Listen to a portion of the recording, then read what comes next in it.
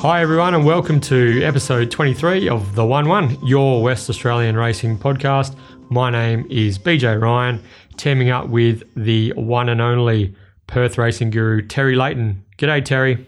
G'day, BJ. Episode 23. That's quite fitting considering that everyone's getting around The Last Dance on Netflix at the moment. Have you seen any of that yourself? Sure have. I've watched the first 4 episodes. And serious TV, isn't it? It's awesome. Brings back great memories, and it's such a good doc. So if you haven't watched it, I highly recommend The Last Dance. Can't wait for Monday to roll around. The two episode a week thing's pretty good actually for Netflix. I'm hoping we see a bit more of Carmen Electra, and she should be a regular appearance, I think, in every episode. Old Dennis Rodman looked like he enjoyed himself. Yeah, it's a bit of a different cultural allowance back in those days. Oh, Dennis needs to go on a bender. All right, Dennis, you go on a bender, and when you finish with your bender and having your time with Carmen Electra and doing your drinking and drug, then you come back and play some basketball. No worries.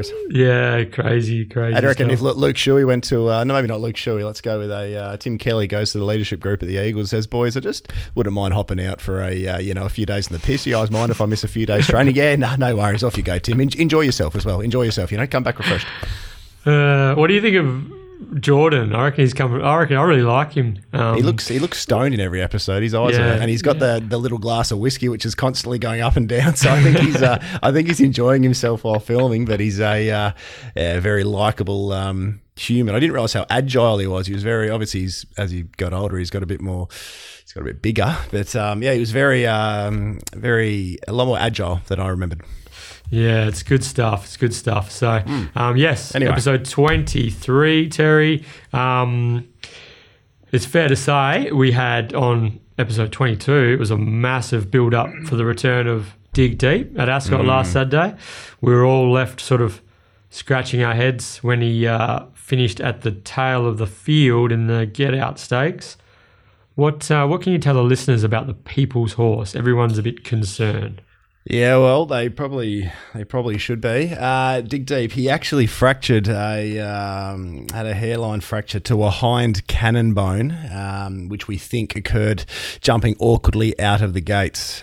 So that is not it's not the news we wanted to hear, but at least we can attribute the performance down to an injury, and it's not a tendon. So the recovery time frame is anywhere from 3 to 6 months, which again obviously isn't ideal. We were pretty excited about having him back, and we were looking forward to probably a 2, 3, 4 little start campaign here. But the positive news is that, as I said, it's not a tendon. We'll know a lot more in a fortnight whether he can be back in work in 3 months' time and look to target something throughout the summer carnival potentially. But for now, the People's Horse must rest and recuperate, BJ.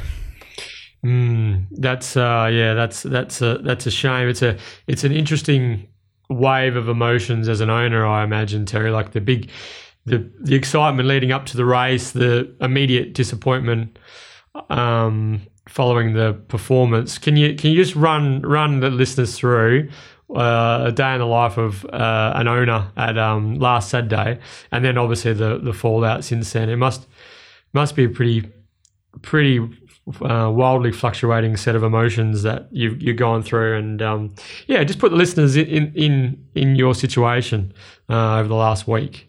Oh, well, a few of us decided to get together, just a very small little function, about 4 of us, at a friend's house, a fellow owner's house, and to watch the race. And we obviously got there for the first, and his wife decided to bring the espresso martinis out at about 3 o'clock in the afternoon. So by the time we got to Dig Deep, we were all fairly vocal, you could say, BJ, and fairly fired up by that stage. I think everyone's bet size went up by about 100% because of the espresso. They were very costly espresso martinis in the end.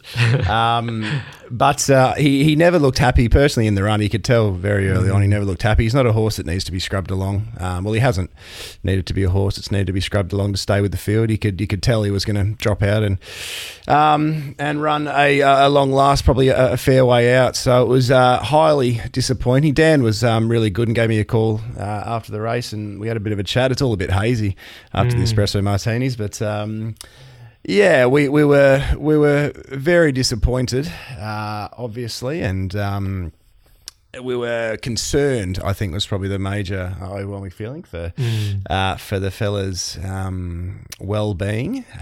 But as I said, now that we know what the issue is, for me, it's just a sportsman with an injury, and we just have to look after him and be patient, and hopefully we can get him back a happy and fit horse.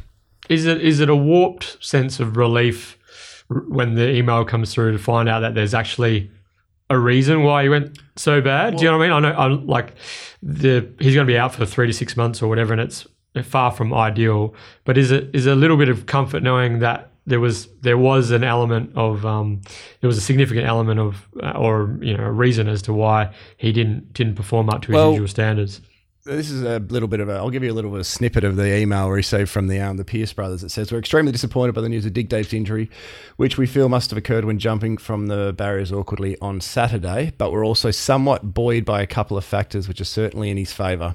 Not only is there a small sense of relief that his race performance can now be attributed to a confirmed injury sustained in running, but bone injuries are also a much better result than tendon or ligament injuries, as they generally heal without issue." And then they go on to say he's obviously got youth on his side, so with a bit of luck we can hopefully have him back in training in potentially an August type thing. So glass half full approach with us, BJ. We'll get the champ back. He'll continue his amazing rides, and there might be a Michael Jordan type documentary made when he comes back and wins a Winterbottom first up. I don't know how he'd qualify for the Winterbottom as an 82 rater, but that's all part of the storyline. So no Dig Deep for a few months. I'll go quiet on Dig Deep now. I think the People's Horse is going to be put in the cupboard for a little while, and I'll fire up again in 3 months' time. Sounds good, mate. The listeners can come along on the ride with you and the People's Horse when he eventually makes his return later this year. Fingers crossed.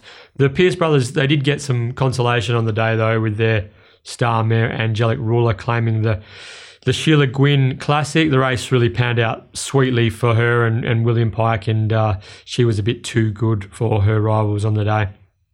Yeah, she was. It really did pan out very well for her. As I said when I discussed the race with you on Thursday, I had some concerns she was going to be back last behind all the slow ones, but when Pikey got her out pretty well and Fancy Fox missed it, and she found the 1-1, and Flower War was never a happy horse out in front there. So yeah, it was curtains a long way out, and a special mention to Lavina as well as a maiden going to listed company. Don't be beaten by 1.4 lengths. Big effort, and might be a horse on the rise, BJ. Sat outside leader and did plenty of work. That was an effort. It made all of our merit. It made every tipster in Australia, I think, tip Jaguar Grey because of that yesterday, and it was fairly soft viewing when it was $2.20 into about $1.70, which was probably the right price, $1.70, $1.60 type thing. But a few snipers got the $2.80 on. I think our friend of the podcast, Dane Hollingworth, I think sniped the $2.80 on Bet365. So good on him. Well done. Yeah, there was a few shorties that got the cash yesterday, so everyone's should have got a few of their multis up. Last Saturday also, we have to mention the win of King Blitz in the Diggers Cup. Jeez, this is a pretty decent horse, King Blitz, isn't he? Fair dinkum. Very good horse. I didn't realise. I knew on the day that the rail was hot and it was playing, the track was playing a certain way, but it was as hot a rail as you will just about ever see last Saturday. So to see King Blitz come down the outside and win in the fashion he did, and especially when Mystery Miss, one thing I probably got it quite wrong. I know there was quite a few people out there tipping King Blitz, and I wasn't very close to tipping King Blitz. I wasn't in the ballpark at tipping King Blitz, but it probably shows that the graduation at the moment, the 60 plus to the 78 class horses, there isn't maybe that much in it. To see Utgard Lockie come out and run second as well, they're the two that are sort of rising at the moment and stepping up, and obviously got in really nicely at the weights, being, I think they were 78, 79 rated in a 78 plus, I think it was. Yeah. So it just shows that there isn't as much of a gap between the top liners, because Mystery Miss wasn't that far from King Blitz on straightening, and King Blitz was obviously a far superior run. So well done to Peter, and it was a good little story we read during the week. So congratulations. Yeah, Peter Edwards. It was an unorthodox kind of ride. I don't think she's going to ride too many orthodox ones. So yeah, but it was effective nonetheless. And King Blitz, he does run for her, whether you like it or not. He certainly does, and she does things her way. Does Peter Edwards, but certainly has got the results recently. So congratulations. Also, congrats to Chris Nickel, another who's mainly country-based rider, but he got a rare Saturday City win aboard Luke's Gold for Roy Rogers. How did Luke's Gold settle back in the leader? Unbelievable stuff. Geez, the horse hasn't stepped in a million years. It steps and lands back of the leader. Christ, yeah. No, it was. I saw that they do a punter of the week. I saw it on Twitter, and it was someone multied King Blitz and Luke's Gold, and I thought, Jesus Christ, I would have been a fair way from that multi, I'd suggest. So well done to that person who got the 120 to 1 or whatever it was about the pair. So well done. Yeah, that's that's a thoroughly deserved punter of the week too. It certainly is. They're brave. Certainly, yeah, lots of courage involved there. But yeah, so that was good for a couple of the lesser lights in the jockey ranks. Congratulations again. One of the other highlights was 3-year-old Philly Canvas. She won against the older horses. Sean O'Donnell rode for luck, and geez, everything just fell into place as the seas parted, and Canvas just burst through for a pretty convincing win. What did you? I thought our best of my best of the day was probably a little bit stiff in that one. BJ, old rivalry galore. What are your thoughts? Yeah, I mean, I just had to laugh post race. There was nothing more that could be said really, but I'm sure we'll be talking a fair bit about rivalry galore, the horse that we're referring to later in the preview. But yeah, it was just one of those rides for Mitchell Pateman, wasn't it? But yeah, it's funny when the luck came for Sean O'Donnell. He's a genius, and no luck for Mitchell Pateman, and everyone's sort of tearing their hair out. So it's a fine line, this race riding caper, isn't it? It certainly is. Exactly right. If the guts open up and.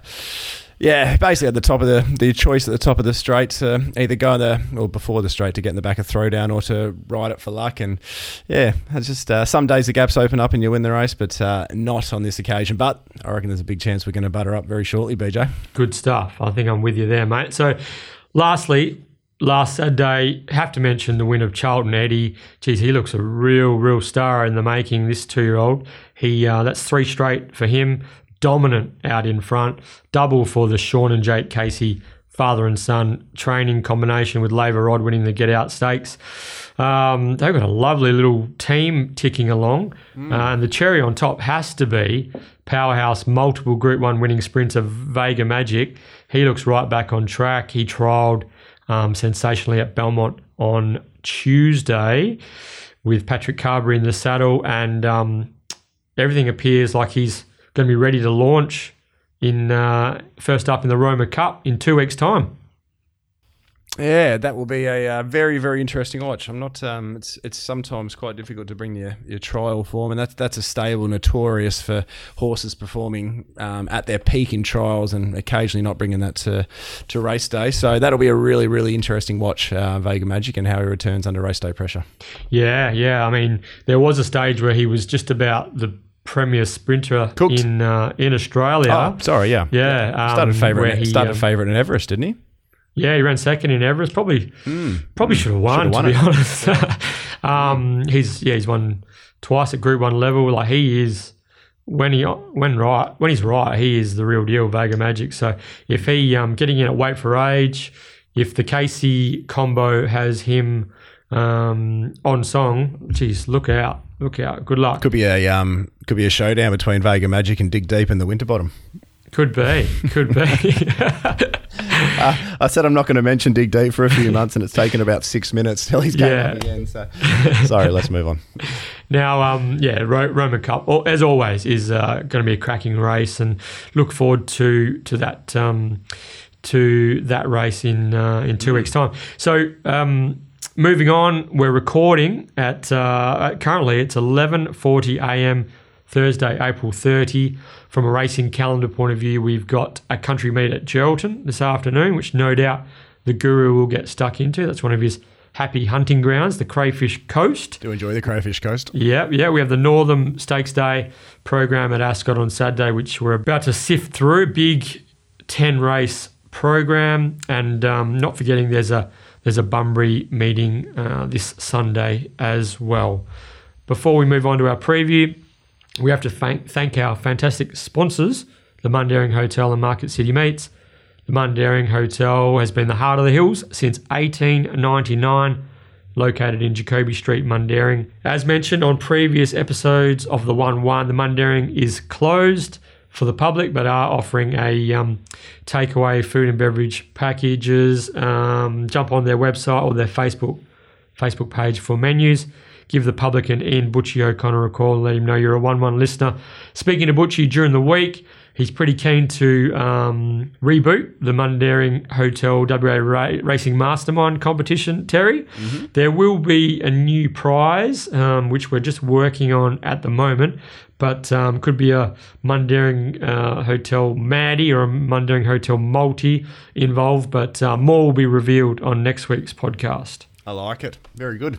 So, yeah, Butchie's very keen to get the mastermind back up and running. But, yeah, if you're in the neighbourhood, up in the heart of the hills, give Butchie a call and support our fantastic sponsor, the Mundaring Hotel.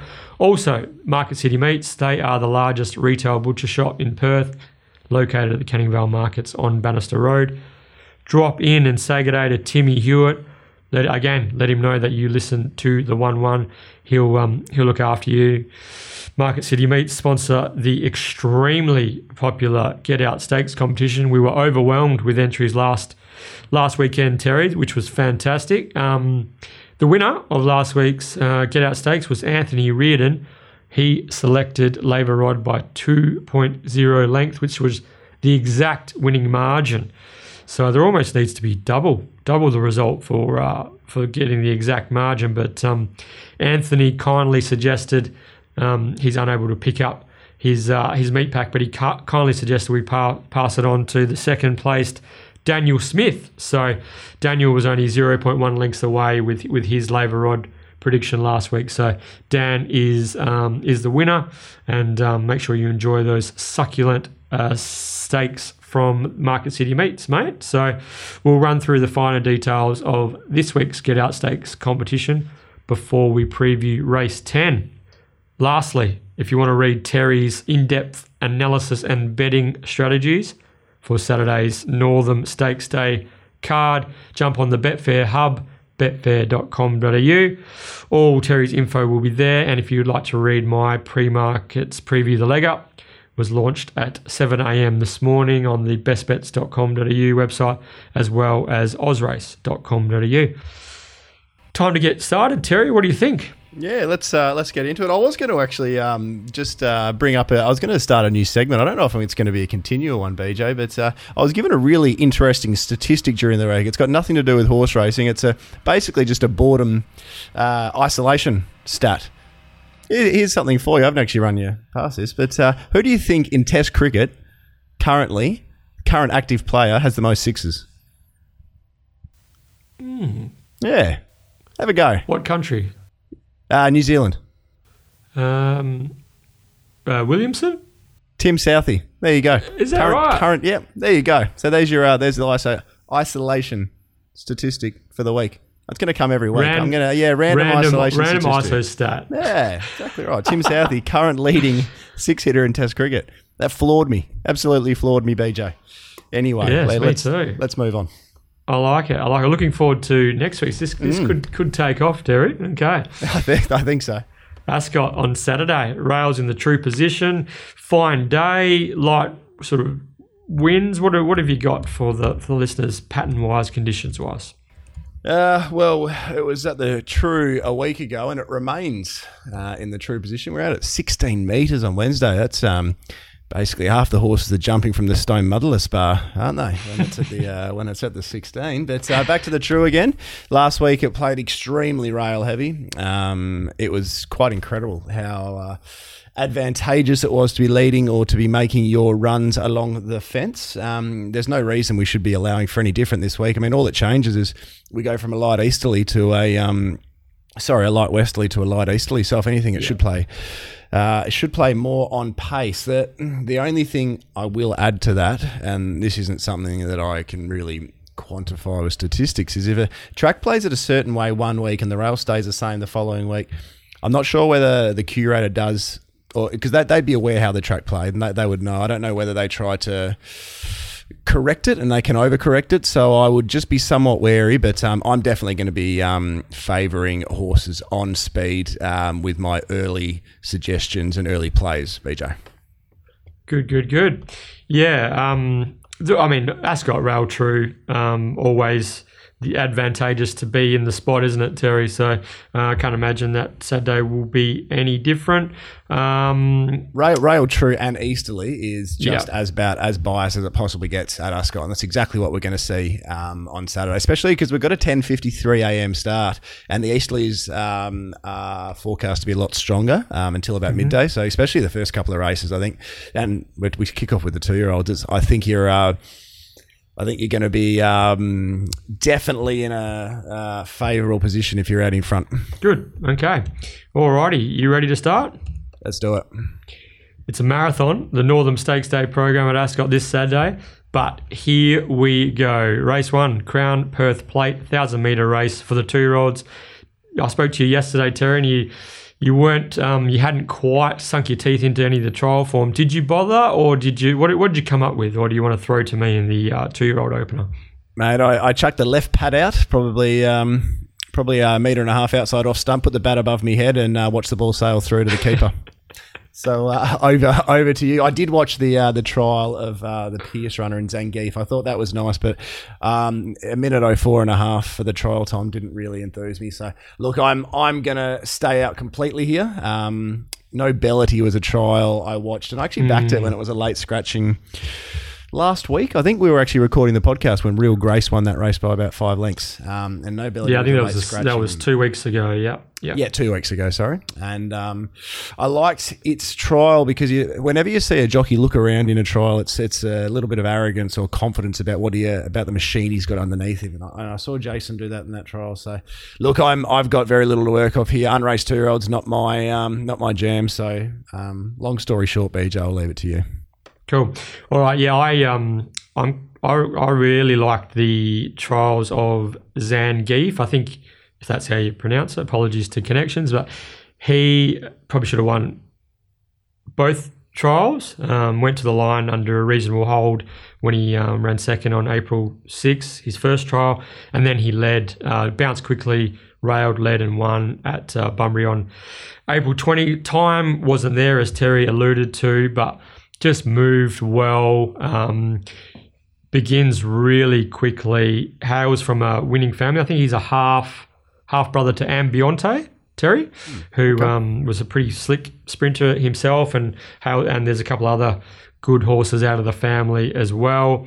Yeah, I think if he pings from 1 and he can hold the lead in front with Sassy Trader sitting outside, I reckon Zangief is going to take some beating from there.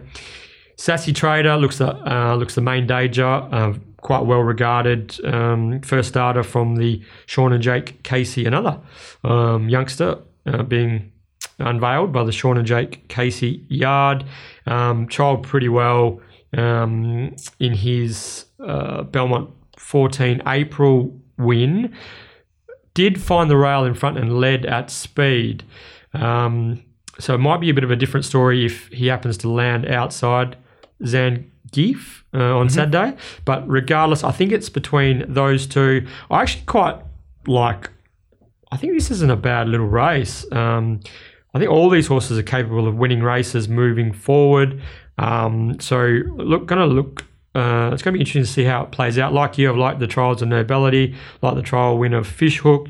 Dion Luciani's 2 have both both shown enough at trials, but for me, I think it's going to be between Zangief and Sassy Trader, and whoever leads will win, I think. So for me, I've got Zangief in front and on top. Such an important aspect of 2-year-old, and especially unraced 2-year-old racing, is who does find the fence and who can rail, because that's how they're educated. Not to, well, they're most of these you'll see lead trials and get to the front and actually hold the rail. So it's a different story sitting outside of a horse, BJ. Exactly. So, yeah, that's the way that I see the first race on the card for the babies turning out. We'll see how we go. Race 2 is the Tab Touch Better Your Bet handicap, graduation 1,100 metres. Gee whiz, that first up Miss Frost victory was jaw-dropping, Terry. It certainly was. What do you make of this race? Oh, she only gets beaten if she has the second up blues. So it's often an issue when a horse is second up after a lengthy break, and she's obviously had a year and a half out between runs. But the reason I'm not too perturbed or concerned about that on this occasion is the fact that was so soft. First up, Mitch never pulled the whip. He put her away after he'd asked for 100 metres of an effort, and she just coasted to the line. So I don't think she would have taken too many ill effects from that run. I think she's drawn to settle a bit closer. She can probably even grab the back of Sir Mambo, who lands outside of round the point. Yeah, Whack and Tanker might sit 3 deep, might end up crossing them, and that makes Miss Frost 3 back, 1 out. But look, even with the Easterly in play, even with horses on speed being suited, there's no way you can look past Miss Frost. My notes say I'd look at a play at a multi at $1.80 plus. I mean, I've marked her $1. What did I mark her, BJ? Let me just get my notes up here. I marked her $1.45, and I said if it wasn't for the potential second up blues, it'd probably be close to $1.25. So, really like Sir Mambo. I was on Sir Mambo first up. Should have probably won, I think. Agree. Very stiff. If there is going to be an upset, it is going to be Sir Mambo. But Miss Frost, and I think I'll just be watching and enjoying and cheering her on for our mate Big Fern. Yeah, summed up nicely there, Terry. I was $1.40 Miss Frost. Pretty rare that I'm shorter than you with my faves, but Miss Frost just wins. Agree. Sir Mambo, geez, he was stiff first up. What price did you have her, sorry? $1.40? $1.40, yeah. If you've got something $1.40, it means it should be about 75 cents. You should actually lose money if it wins. Jesus Christ! Oh, this is a get on. I think there's $1.55 around it. Yeah, so let's really hop in here. Yeah. So yeah, this thing just wins. Correct quote was it from Luke Fernie? Best horse he's put his saddle on. I think we spoke about that last week actually. So all eyes will be on Miss Frost. I don't think she'll disappoint Sir Mambo. The only possible danger, but something would have to go drastically wrong, I would have thought. Very much so. Disappointing for Mitch as well that she obviously gets in this race with just the 56. That's Mitch wouldn't have been sacked, I'm sure. It's just a case of him not being able to ride at the 56 and Pikey taking the ride. Not much is lost there. No. And as you said, just Maps sweet. Yeah, should just be taking care of business on Saturday.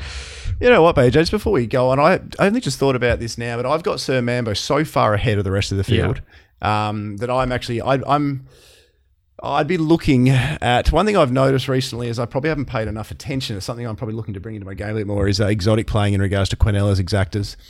Races where I feel there's a standout pair or whatnot. I think this is a really good race in that sense. Even if you're talking 3-1, and I don't know if that's a ambitious dividend. I haven't really thought about this, as I said, but I really do think Sir Mambo runs second here, and I think you can look at some form of play in that manner. Exacta Quinella. I think that's a good bet. So I'm interested in this. So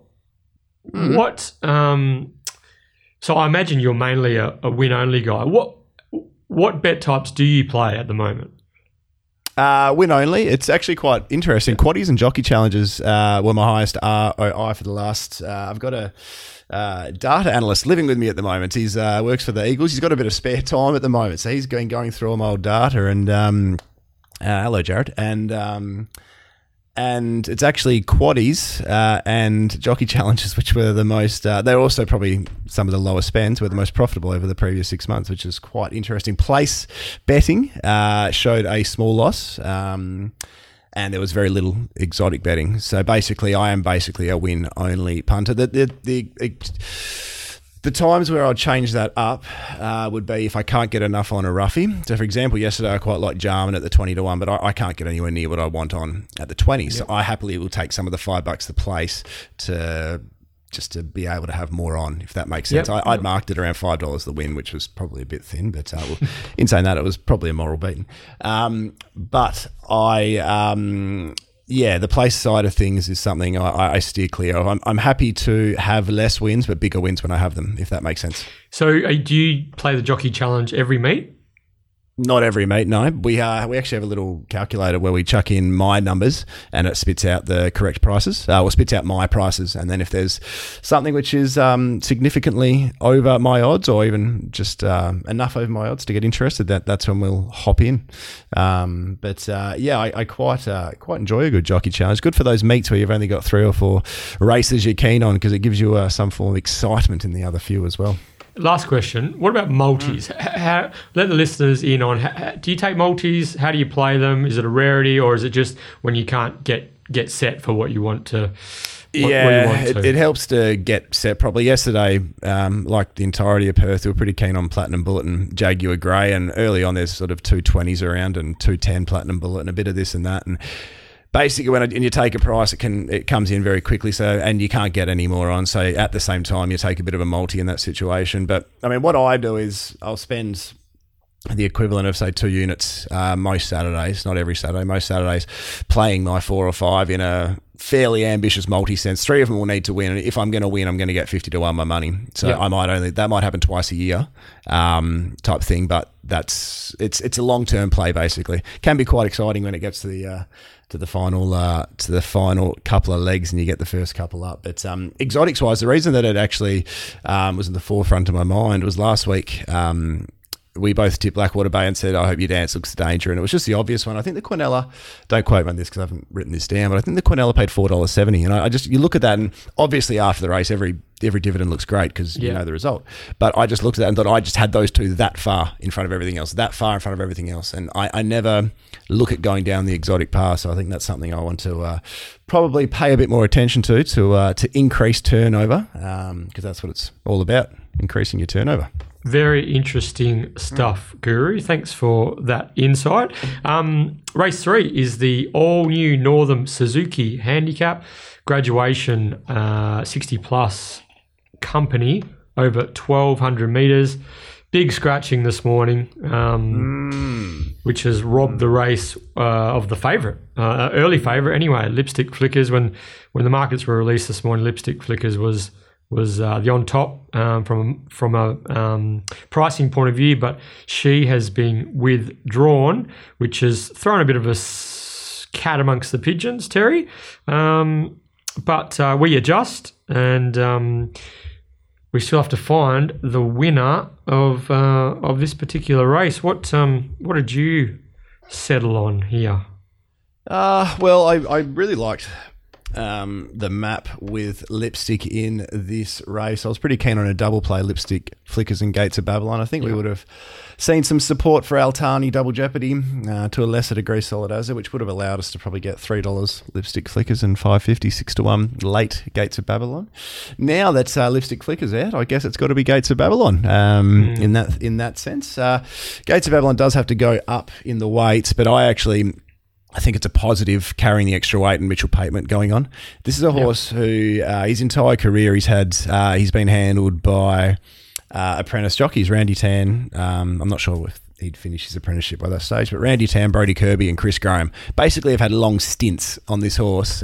Paul Harvey rode him over a mile, which arguably didn't run out. But he hasn't been handled by a good, strong front-running jockey. So with the Easterly in play, it's only 10 past 12 when this race is run, so it's still going to be fairly prominent, especially that stage of the day. I think he goes forward. I think he rolls, and I think he's really, really, really hard to get past with Mitchell on top, BJ. So I lean to Gates of Babylon. I'm not over the top keen because 60.5's a fair bit of tucker in the saddle. But the fact Mitch is a 57, 58 kilo catchweight jockey anyway, it's something I quite like in that sense. So that the weight doesn't bother me too much. But Double Jeopardy should get the run in behind Altani, just in behind that. Very interested how well Altani jumps. That will probably determine its chances in regards to how close to Gates of Babylon that she can sit.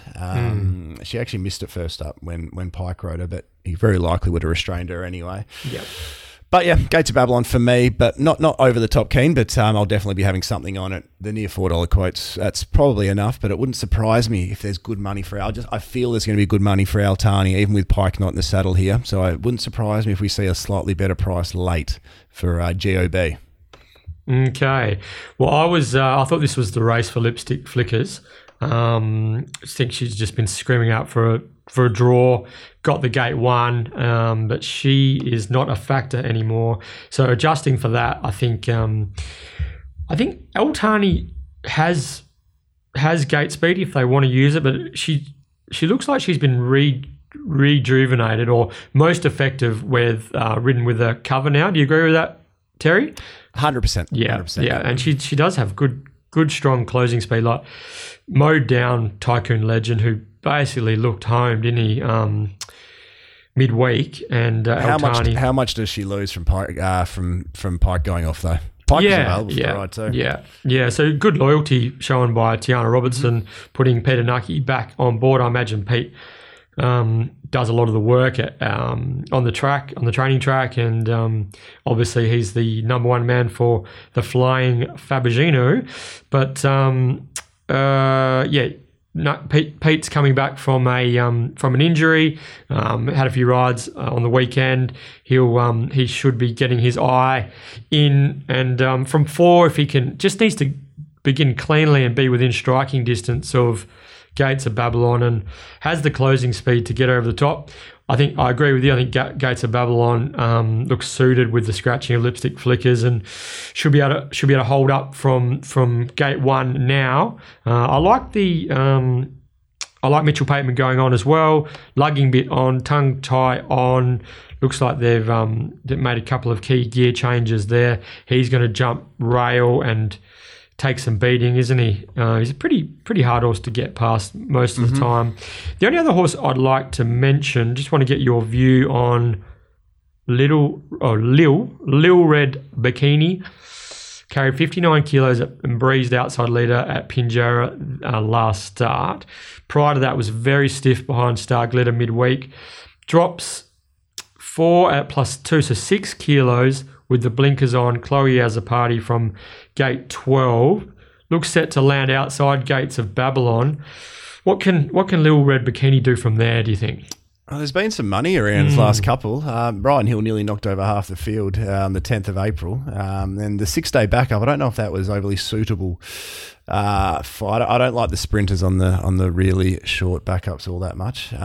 But yeah, I think with the low weight, landing outside Gates of Babylon, I think if you were backing her, you would be crossing your fingers that something at Gates of Babylon doesn't step all that clean and then she finds the rail. I think she would need to find the rail to win. It's not that's not a complete impossibility. Yeah.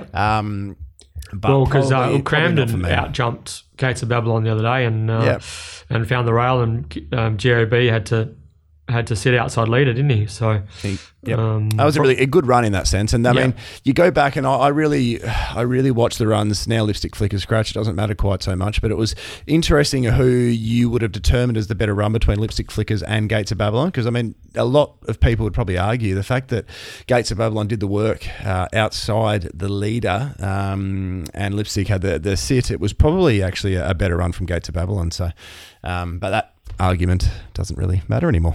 Yeah. So, okay. So I'm leaning towards Altani at present. My market's all over the place because of the Lipstick Flickers scratching, so I'll have to do some adjusting. But like you, I think that Gates of Babylon will take some running down in front as well. So perhaps a back and save or a double play there. We'll see how we go. But for me, I'm leaning towards Altani. Terry's keen on Gates of Babylon with Mitchell Pateman to lead all the way. That's it. Double Jeopardy is probably the other danger. Racing really well from the gate. Probably could even just about tuck in somewhere near the back of Gates of Babylon. And had no luck last start. But it just gives me a non-winning type feel, Double Jeopardy. So won't be getting mine. Okay. Moving on. Race 4 is the Northam Car Wash Handicap 3-year-old 1,600 metre race. Hand it over to you, Terry. What are your thoughts on this clash for the youngsters? Yeah, pretty keen here, BJ. I really like Tredenzia. Wasn't on last start, and that was probably a blue on my behalf in not probably reading how the race would be run. I opted for Power of St George, who got back, and it needed a faster tempo, and B, a stronger jockey. It looks like a horse that needs a rev up, but Tredenzia won it really softly. That win doesn't bother me. Like, that win was just so soft, it just had to win that race. But I want to go back to the previous run against Son of a God and Tommy Blue. Yep. She closed really nicely, and for a horse whose previous successes had been when out in front, another good run. Was also when leading. To me, that showed she's got a couple more strings to her bow. So I'm expecting there to be a fair bit of speed coming across from out wide. You've got Mercy Prevails in 9. You've got Ginger Flyer in 12. You've got Mr. Mount Walker in 13. I don't know if Mr. Mount Walker will be able to get there. It's a real shame for the Wolf Yard that this bloke hasn't drawn a gate, because I reckon he would have gone around at a big price still if he drew 3 or 4, and I reckon he could have just about gone close here. But from 13, I can't see a way he wins. And also, Deputano from Barrier 11. If you go back to his best run for Lindsay Smith, that was when jumping and leading a midweek event. So I'd imagine from the wide gate that they'd be looking or considering going forward and trying to replicate that type of effort. Yep. So that means Tredenzia might end up. I reckon Tredenzia could just about cross everything underneath him and find the fence. And find the fence, and end up on the back of whatever does end up out in front. From there, it's just about Chris Parnham extricating and being able to hold out Blackwater Bay.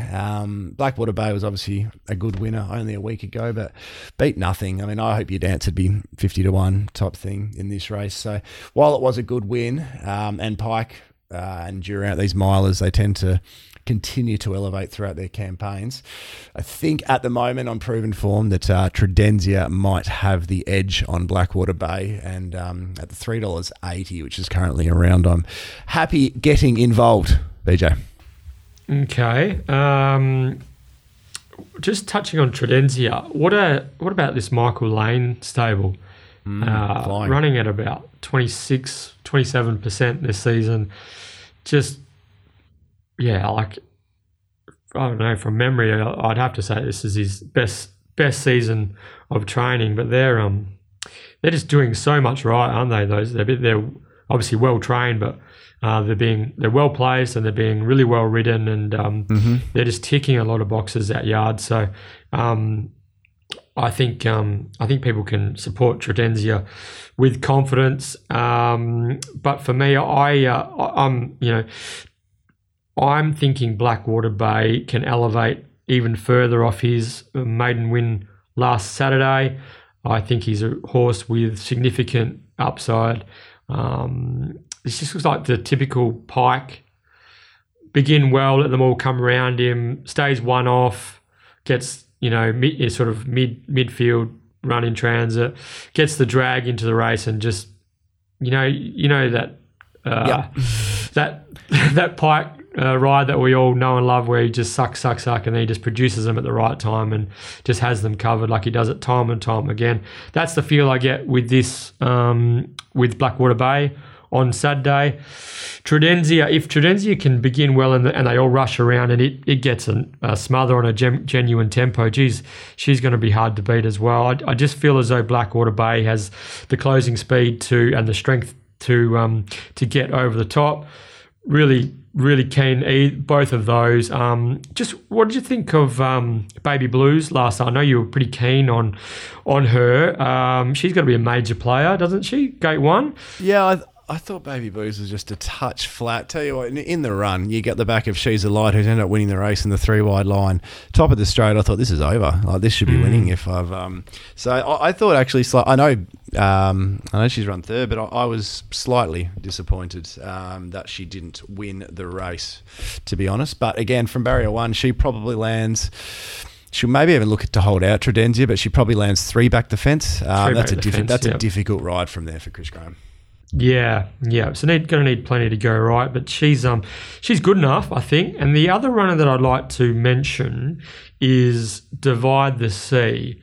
He's won 1 from 15. I just feel like he's coming through better races than this. Don't know what your view is, Terry, but did run third over the Ascot Mile behind Money Matters in the Lex Piper Stakes earlier this prep. Comes through last of the line. Kelvin Form, who we'll be talking about soon.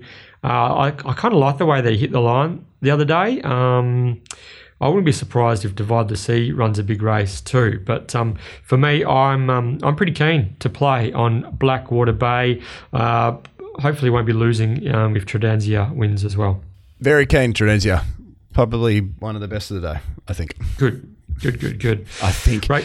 I was like, sorry. Anyway, continue. You're right. We'll be doing our best betting proposition of the day, but we'll let Terry just in the mix. Work through all that. But we'll get to that after we complete the preview. Race 5 is the Northam Mazda 3 2020 World Design Winner Handicap. Jeez. Yeah, rolls off the tongue, doesn't it? Yeah.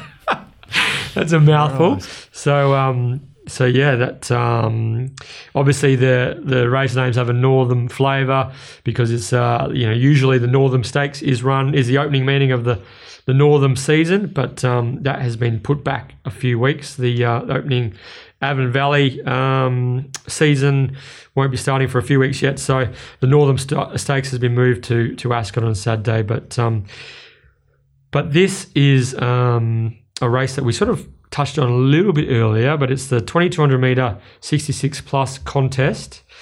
And I think we're both going to be going again, aren't we? Rivalry galore? Yeah, we have to, I think, yes. Mitchell, as I said briefly in the preamble, he probably had the choice at about the 800 to grab the back of Throwdown, which I was screaming at my screen for him to do, because I know that Throwdown's a horse that will take you into the race. He's nice and tough, makes those runs from the 1,000. As it turns out, it would have been the perfect card. Well, the other option was probably to wait on the fence. But I mean, obviously, we've now got the power of hindsight, which makes everything a lot easier for us. But look, he went under to the line under a hole. It looked like he had an absolute stack of horse under him. We can't know for sure, but I'm pretty confident he would have won only a week ago. Bit of a sign of intent saying we're going to go straight back to the well if the horse didn't really get out of his comfort zone or break a sweat last Saturday. So look, from barrier 2, it's going to be a similar type of story. It doesn't he doesn't have a huge amount of early speed, so Mitchell's probably going to end up 3-4 back the fence. But we've got a fair bit happening in front of him. Swift Platinum, no doubt, will want to go to the top and lead. Proxy won't be far from them. Midnight Banquet always rolls forward. Then you've got the mid-race moves. I'm a Love Man can't go early, but there's only one way they try and ride him, and that's mid-race move, take off, be aggressive. Throwdown, it's going to make a mid-race move. Volkswagen Frank, I don't think they're just going to wait and save him for a little sprint late. He's going to be looking to make mid-race moves. So it's all going to turn into a mess again, and as I always say with these staying races, it does a lot of the time come down to luck and the best ride. But I do think Mitchell will be extra determined. I often speak about Pikey rarely making the same mistake on a horse twice in a row. I don't think Mitch is too far behind in that category, so I'm pretty confident that Rivalry Galore will get the job done. I've only actually got one danger, BJ, and that's one of your favourite horses, actually, who you nearly got up for the listeners as a Maddie. Was that actually, I got the Maddie up last week, BJ? Was that one of our first Maddies? Looks like magic. Yeah, it looks like magic. Yeah, we should have discussed that. I need to talk about when I do something. Forgot about it. Yeah, no, looks like magic was backed off the map as well. I got next to nothing on it though because I missed the early prices and I'm too stubborn to go in at the $15. So even the stewards were scratching their head. I see that there was an inquiry into the improved performance. It was an odd inquiry. A race they've walked. Chloe's got a soft lead. Go back through its prior form. That's just makes no sense how they've lobbed in an inquiry about that anyway. British Bessie is the danger, BJ, without doubt. I'm usually pretty keen to take on horses that rush up to a staying trip, and British Bessie is second up here at the 2,200. But last campaign, British Bessie second up was at 21.50 and beat Sentimental Gift on a Saturday. So Sharon Miller recently is getting these horses up and about really quickly. She's getting them to hand really, really quickly. We saw Shadow Hunter win first up at the mile. We saw British Bessie run second first up at the mile. So a lot of respect for Sharon Miller and the way she's training in that sense. And I definitely think that she is the danger, but a clear lean to Rivalry Galore. I ideally will be getting my money back on British Bessie. So I think at the current prices, they're both $5. I'd be looking at sort of a 4 units Rivalry Galore, 1 unit British Bessie, just so you don't lose if Bessie gets the job done. BJ. Yeah. I just think Rivalry Galore just needs that genuine tempo. Looks like he's going to get it here, isn't he? With all the speed that all the perceived speed anyway that you alluded to, Terry. So just touching on last Saturday, what do you think? What do you think Mitchell Pateman would have said to Brett Pope returning to scale? That would have been what can you say? Just got that one wrong, I suppose. But yeah, Pope probably came back and said the horse didn't stay. It's one of my favourite. My old man's got a story. He used to have a horse called Macho Mir. It's one of his favourite stories. He liked regaling after a couple of beers, and they went out to it might have been the Beverley Cup or something. I can't remember which race it was, and I can't remember who rode it that day either. And he reckons sat out 3 and 4 the trip and was beaten about a length and a half, and the jockey got off and walked back to the owners and said, don't think it stayed. And he reckons sat 3 and 4 deep the trip, and apparently they had to hold him back from he wasn't too happy with the feedback from the hoop at that stage. But no, I think Mitchell would have been disappointed, but as I said, it's a lot of these races come down to luck, and if the gaps open up and the runs in the fence close for Sean O'Donnell, which they often do, then Mitch looks like he's made the right move. So yeah, it's the luck of the game. Won't happen again. Yes, I agree. Going to back Mitchell Pateman into to make amends here on Rivalry Galore. I'm really keen to go again. Yeah, agree with you 100%. British Bessie is the main danger. Obviously, the two Cerise and White runners, Dark Choice and Western King, will both have admirers. I think Western King, I know he got some favours on a rail heavy day when he won last up, but I kind of like the way that he sort of stuck on late, if that makes sense. Yep. So I reckon that he's going to love every bit of this 2,200 metres. So I imagine he's going to make his presence felt. But for me, 2-horse race, Rivalry Galore, British Bessie, leaning strongly towards Rivalry Galore. I think the price is about right too. I'd them, like you, had them both marked $5. I had Rivalry Galore $3.50 and British Bessie $4.50, but I also had. Oh, sorry, apologies. Yep. Yeah, that's just current prices that I can see. Yep. I also had a strong notation that I suspected Rivalry Galore would start a little bit longer than my quote. But yeah, I'm very, very keen that Rivalry Galore will win. There's only one danger, so let's go again. All right, come on, Mitchie. Let's do it for the lads at the 1-1. That'll probably make him pull it up. Gee whiz. Moving on to the feature of the day. Only a 6-horse field for the Northam Mazda Stakes, the 1,100 metre Northam Sprint here. Group 3, $120,000 race. This is going to be an exciting clash coming up, Terry, between flying mares Fabigino and Flirtini. Yeah, it certainly will be. The 1,100 metres makes it very interesting. Over 1,000, you'd obviously, well, not obviously, but you'd be in the Fabigino corner without too many thoughts going through your head. But the 1,100 metres does definitely increase the intrigue in this race. I think you'll see, obviously, Fabigino lead. My initial thoughts were they might try and tuck in. Luke might hand out some instructions to tuck in, but I don't think with Mervyn that would make any sense. So I think you'll see Mervyn on the outside of Fabigino. Peter Nucky will also be aware that his horse could be a little bit suspect late. He probably won't want to go out hell for leather on Fabigino. It'll be interesting to see if Mervyn is really aggressive and if they've got any sort of mindset to even try and take They got to, don't they? Fabigino on. They got to have a crack. It's the only way they win. If Mervyn takes a sit, it runs sixth. Mervyn takes a sit, runs last. So, I think Mervyn's got to go forward and take it on. And, I mean, Unitime has bombed the start regularly, did so first up. So if Unitime bombs the start, it leaves Flirtini on the back of Mervyn, potentially. 1-1, yeah. Potentially, yeah. From there, it's it's going to be hard for Fabigino to hold on if she's been softened up a little bit from Mervyn. So I've marked this race around about $2 to $2.50. I had Fabigino with the Easterly. You trust the rail horse, but Flirtini went up yesterday, and we were in a little chat with Crip as well, and talking about the $374. It just looked just a bet, didn't it? Yeah. It just looked a bet. Yeah. It's just to me, I think $270 was probably the right price. $260, $250. I ended up landing on $3 for Flirtini. So yeah, I had $270, I think it was. But yeah, so for me, a bet on Flirtini. But I mean, if it was gun to my head, flip a coin, I'd probably just have Fabigino in front. But I'm all about prices, as you know, BJ. So it's a no-brainer. I think there's still some $350 around. That's an easy bet. Yeah. I think I'm just jumping on the dynamic now, and looks like there's a bit of $330 available Flirtini. It's been eaten away. Yeah. So still above my rated price.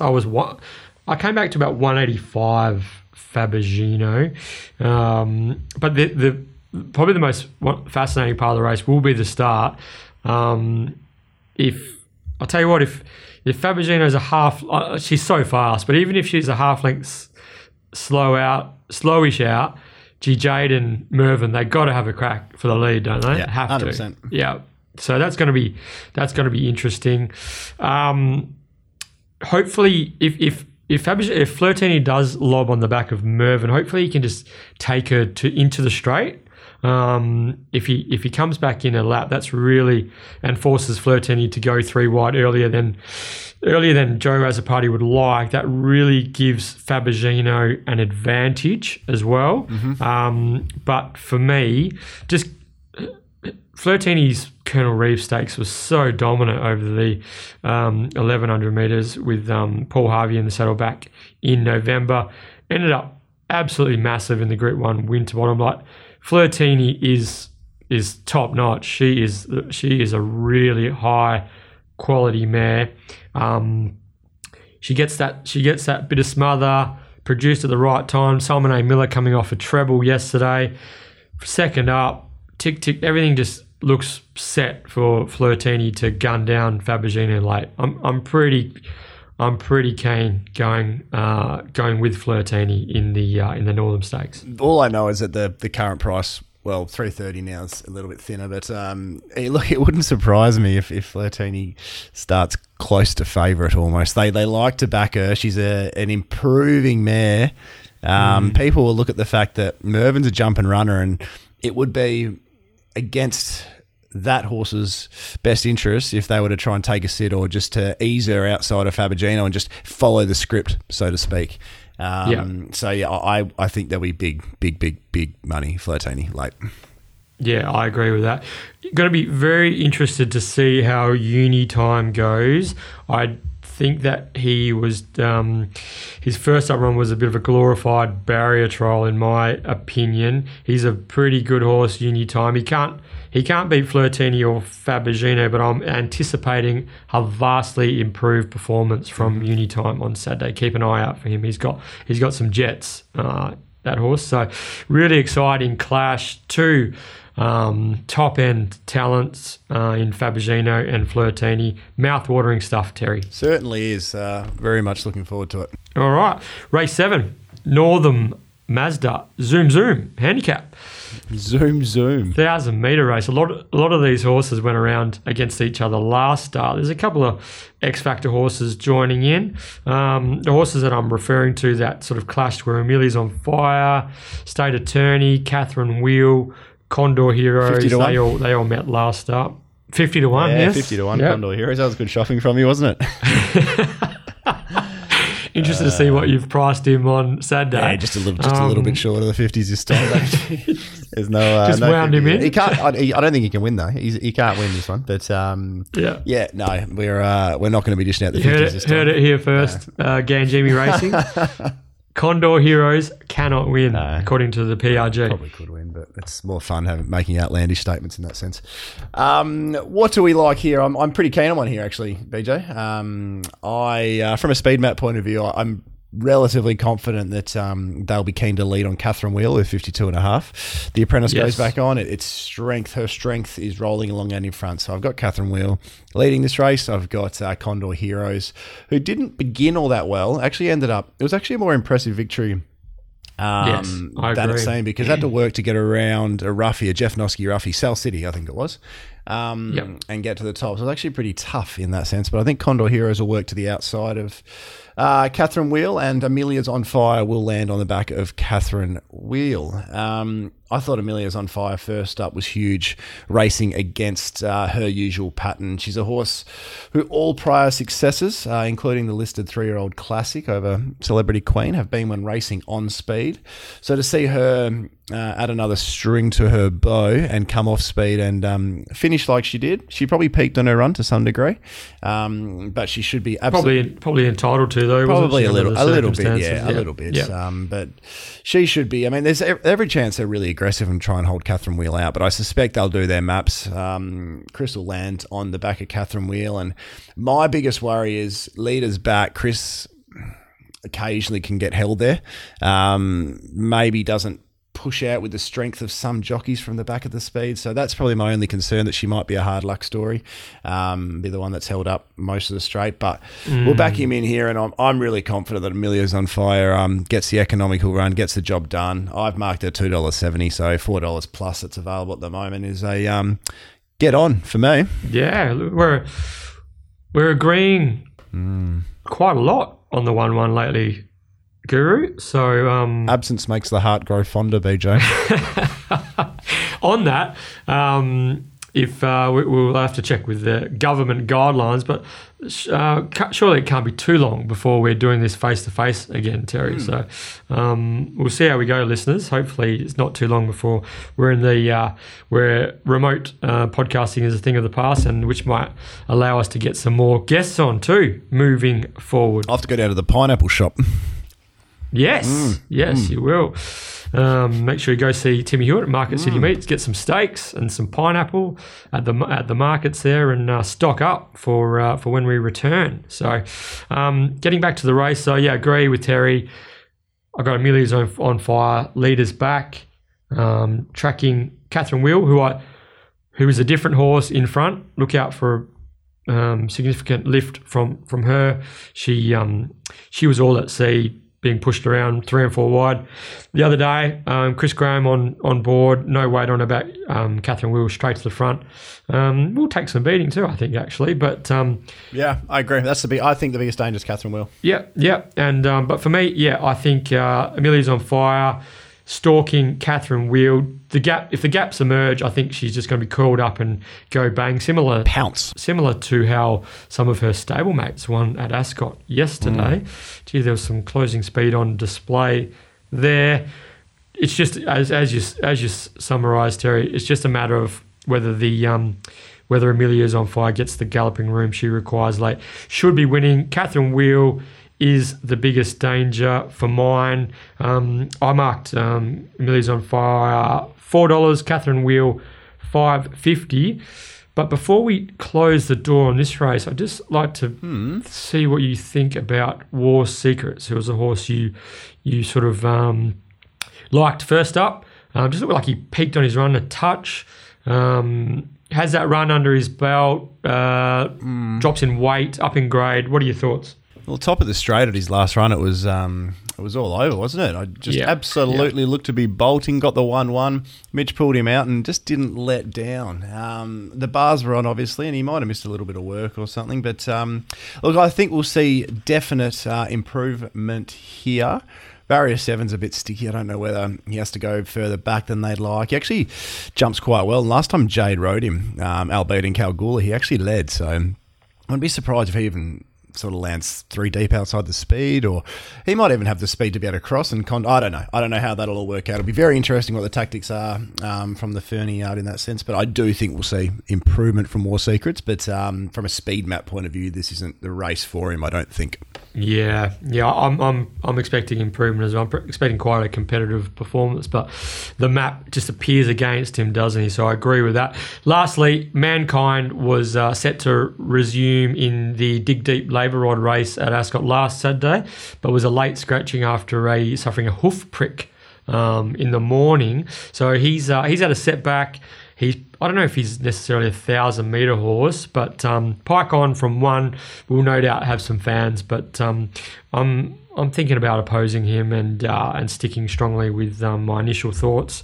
Amelia's On Fire and Catherine Wheel as the hardest to beat. Yeah, Mankind's probably throwing back the fence. I don't think Mankind's a 1,000-metre horse either, especially with the big weight. It's interesting that Pike isn't riding Amelia's On Fire. He's meant to have pick of the Simon Miller runners, and he obviously rode a double for those owners during the week. So for the Amelia Park Racing colours. So I don't know, maybe they're just Pike Parnham. They're pretty happy either way, and they'll just stick with the consistency of the last jockey. That's probably the reasoning, because I dare say if he was offered this ride, it would have been the pick over Mankind. Yeah, that is a good pick up there, Terry, because there was a story in the West about a month or so ago, wasn't there, about how Pike is now the stable rider for Simon A. Miller, which I found interesting because I always suspected their first call was to Pike anyway, but he's hard to get. So,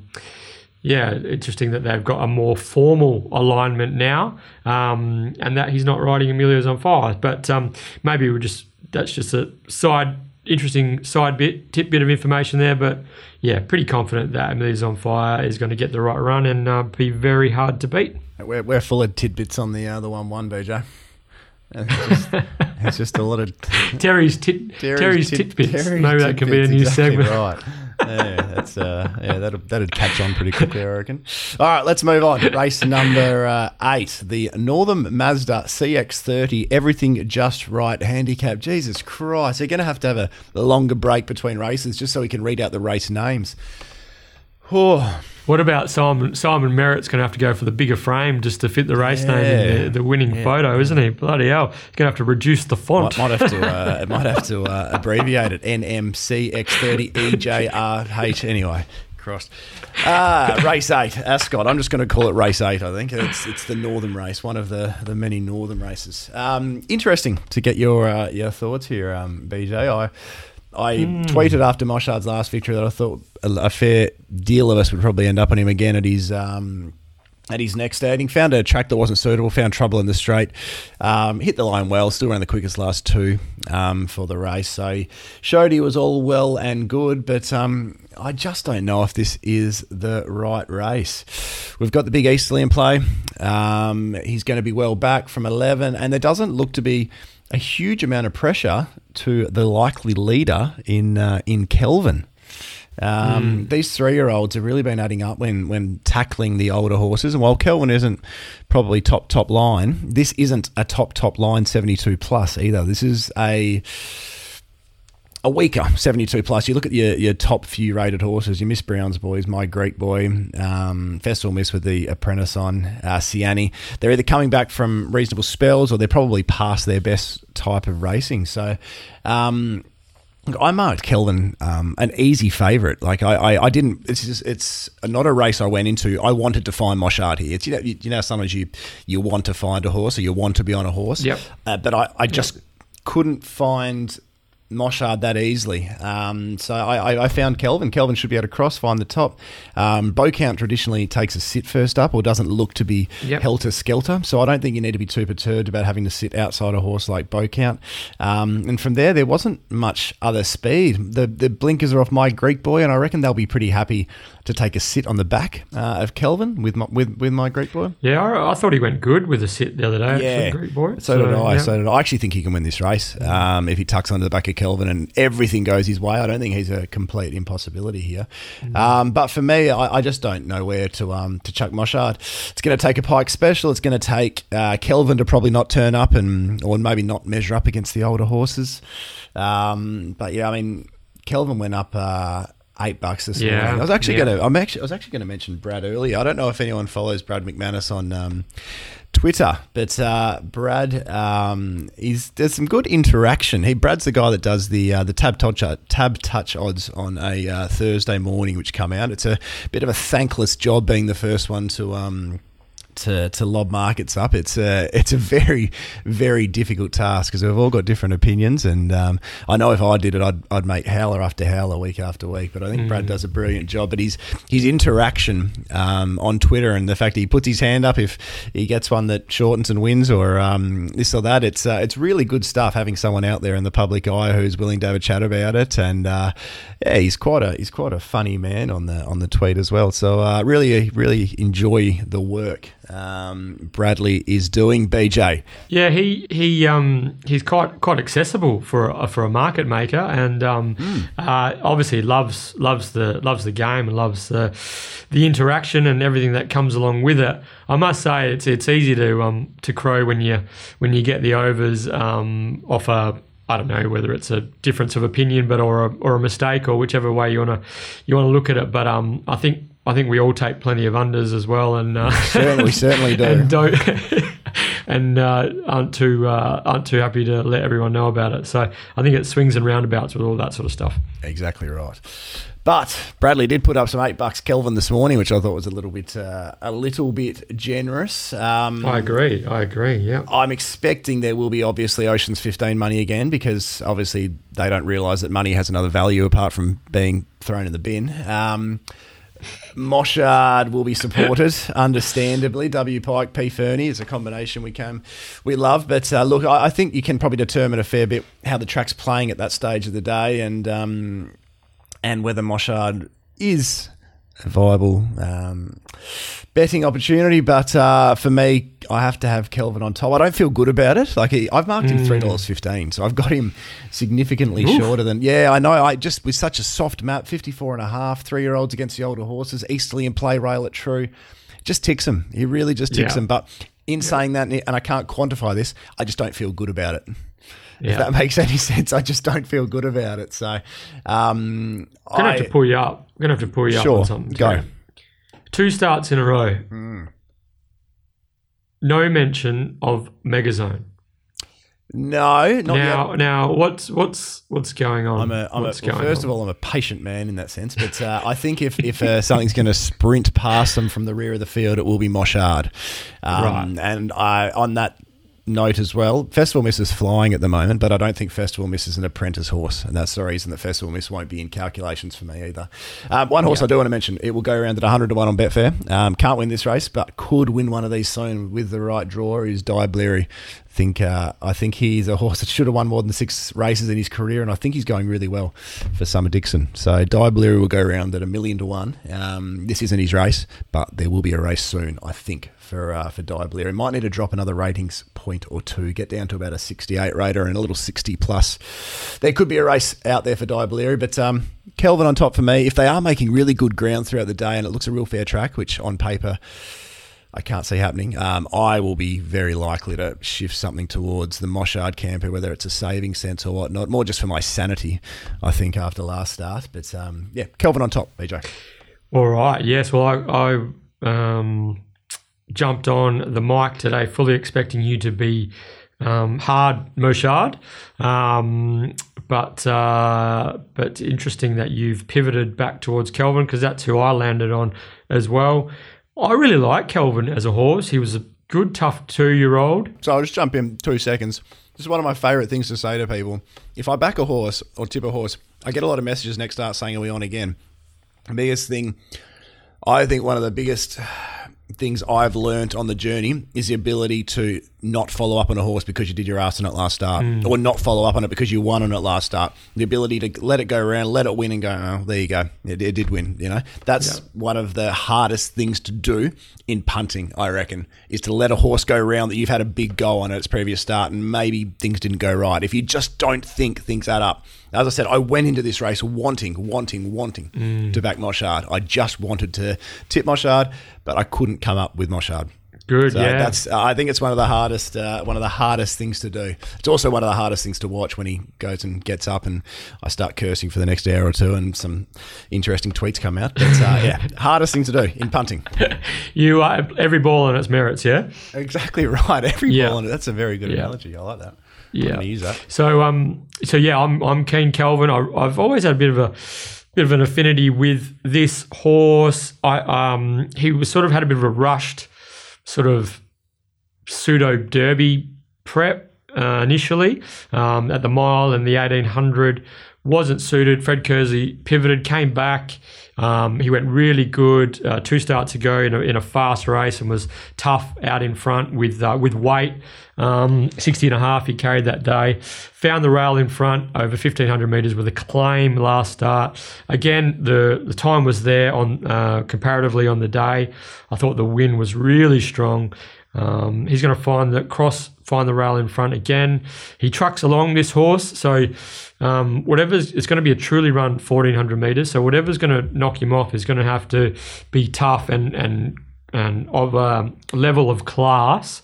As you said in your summary earlier, the 3-year-olds have been they've been cleaning up the older horses lately, haven't they? Especially the class 3-year-olds. So we went with Amelia's on fire to get the job done in the race previously, and I think Kelvin can continue the trend here. Chris Graham on leaders is completely different to Chris Graham on non-leaders. Straight to the front, rail, give a kick. He's going to be very hard to get past, and that $8 this morning was certainly overs. I think I was $5 around the $5 mark. I thought I had him and Moshard equally marked, but again, that'll come down to, as Terry alluded to, come down to how the track's playing on the day as well. So make sure you maintain flexibility with that. But for me, Kelvin on top. I think Moshard will be running on with strength, and I thought Megazone was just massive, absolutely massive first up. He's a pretty good horse. He can win. Underrated. He can win. Underrated. Yeah. Underrated. Yeah, he can win Megazone for sure. So, but for me, leaning strongly alongside the Guru, Kelvin, to get the cash. I like it. Yeah, the key before a lot of these race meets at the moment is to do a bit of yoga so you can remain flexible throughout the meet, isn't it, BJ? All right, race 9, the Northam Mazda CX-9 Luxury for your World Handicap. Just another absolutely cracking race name. It's the race. It's the race we grew up wanting to win, isn't it? Caracara Plates, Railway Stakes. No. The Northern Mazda CX-9 Luxury for your World Handicap. That's the one. That's the one.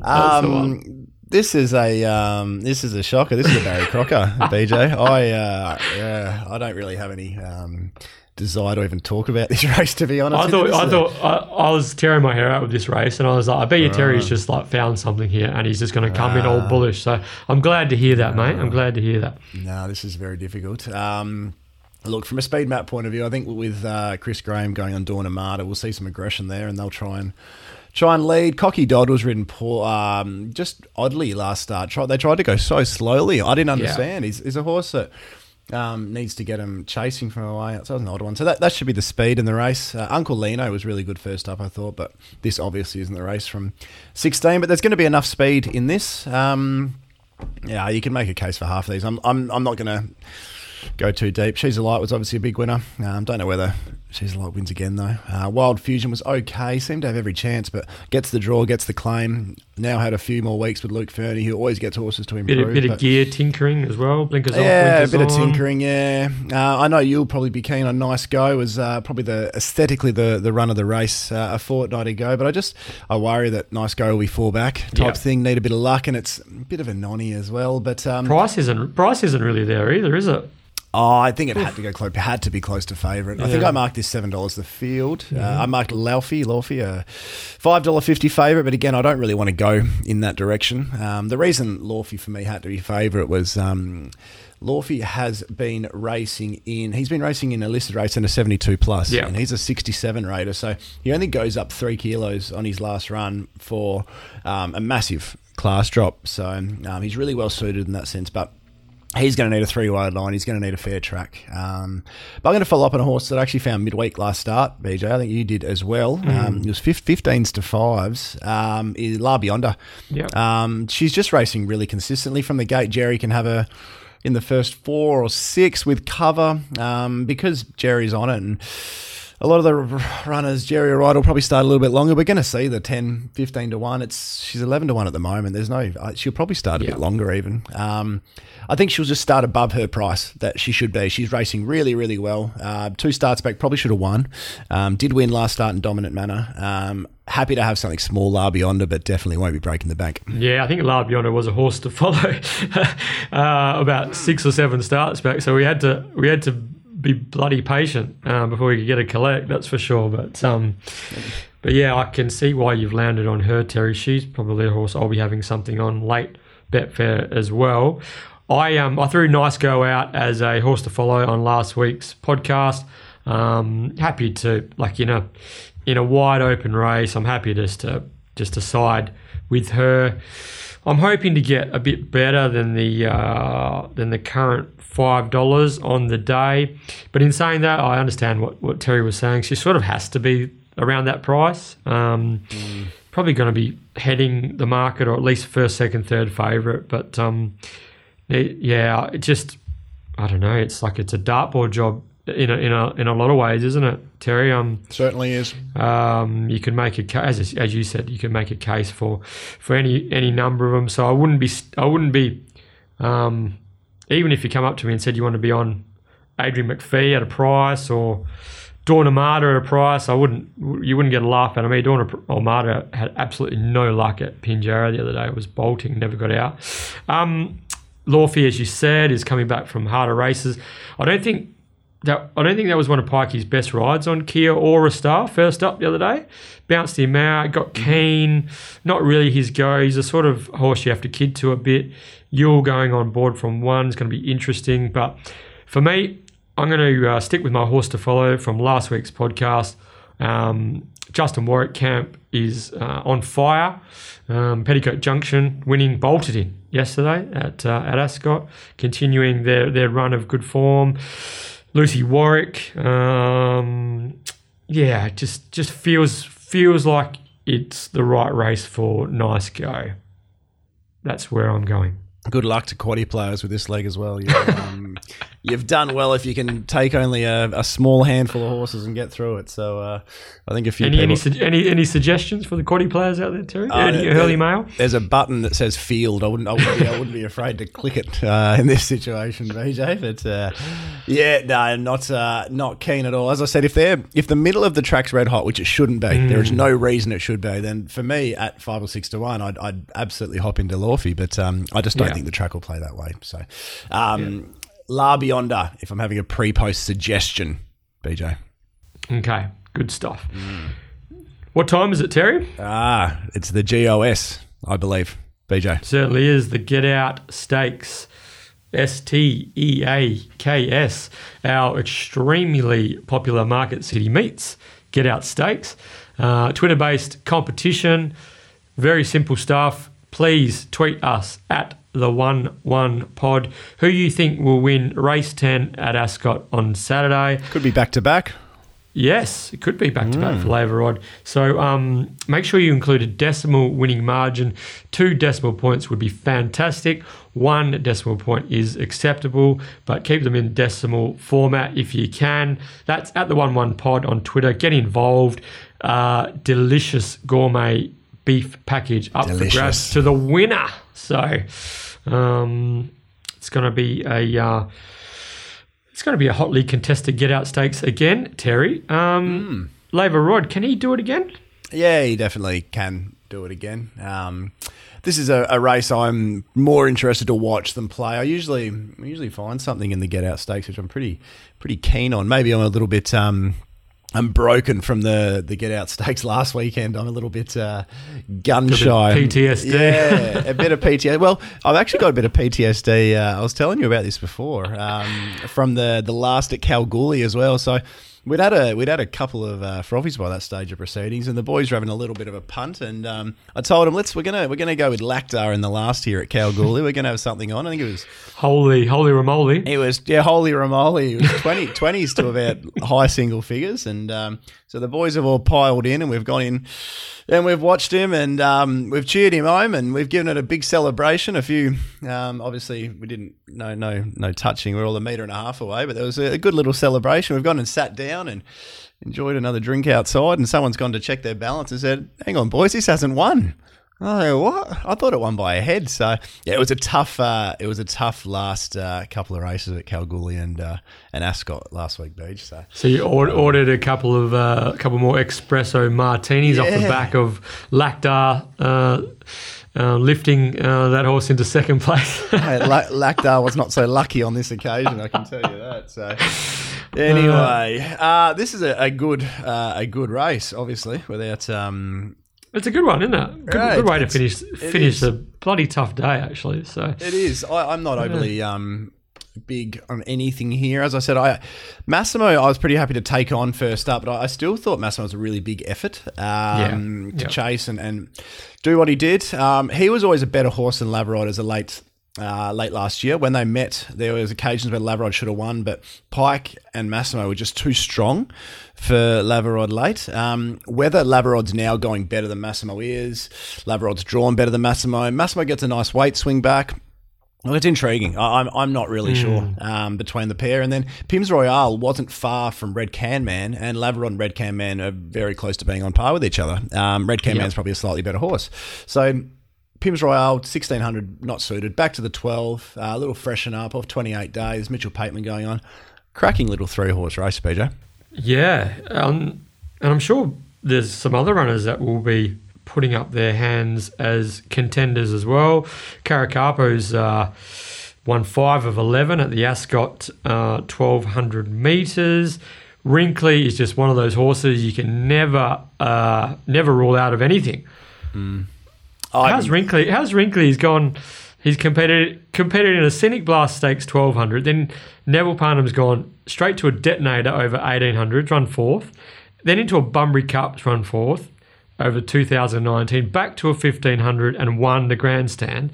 And then was brave as hell in the Old Comrade behind Media Baron, running 3rd at a mile. What a good horse Wrinkly is. He's tough as nails, but you said you can never ride him off. If he wins this, I'll give up the punt instantly. That's a headline. That's the headline. Isn't it? that's your sound bite. Yeah.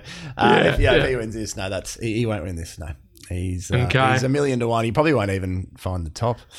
So the bloke that took the King Blitz into Luke's Gold double will be taking the Condor Heroes into Wrinkly double to effectively wipe the Guru out of the punting game. That would do me if that double got up. So yeah, I'd be No, I don't think Wrinkly can win this race. I don't know. Last question. Okay, Speeding Comet. Yeah, I think I got it wrong last week about the 1,400 metres, to be honest. She Jade rode that exactly as I would hope. Maybe getting off the fence and peeling out to the centre of the track was a bit quicksandy because everything you saw when you see a horse like Friar's Gift make such a nice run on the fence, you know that the fence is playing really, really, really well.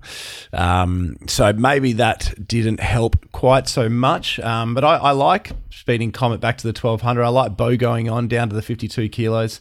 But I just think the 3 horses I mentioned before, Lavrod, Pims Royale and Massimo, are just the 3 classes. They really are. So current price is nearly mirror mine. I can't have a bet at this stage, but I'm sure that'll change at the day. But yeah, I can't even give you a tip, to be honest. Part of me thinks you just want to tip. Lavrod seems the obvious suggestion here and the obvious pick, but I do get the feeling we'll see some improvement from Massimo, and I'd obviously we're a friend of the podcast, Big Luke Fernie. We'd like to see Pims Royale win. So at this stage, I'll stay out and see what Betfair does late. Yeah, that's what I'll be doing because I'm always keen to back Massimo. He's one of my faves, as is well established on the 1-1 pod. I'm like you. Some people might have thought he was a bit plain first up, but that run was really good. Who's your favourite horse? Because you got a few favourites. Yeah, I got a few. And you went cold on Gates of Babylon. Used to be one of your favourites, and you've gone cold on GOB. You certainly have. He hasn't got a position in weeks. Red Can Man, Cup Night. They're probably my two favourites at the moment, vying for top billing. But Massimo, it was not far behind him. I actually, Pike was sort of first. That was sort of caught in a bit of a tricky spot where because a couple of horses were kicking up underneath him the other day, and he sort of eased for a couple of strides, and in doing so, the race sort of got away from him a bit with Mervyn and Guns of Navarone out in front, and then he had to quicken in the mid-race. Never really got any cover. Still kept coming late to be beaten, just over a length, I think, on the line. Really strong effort.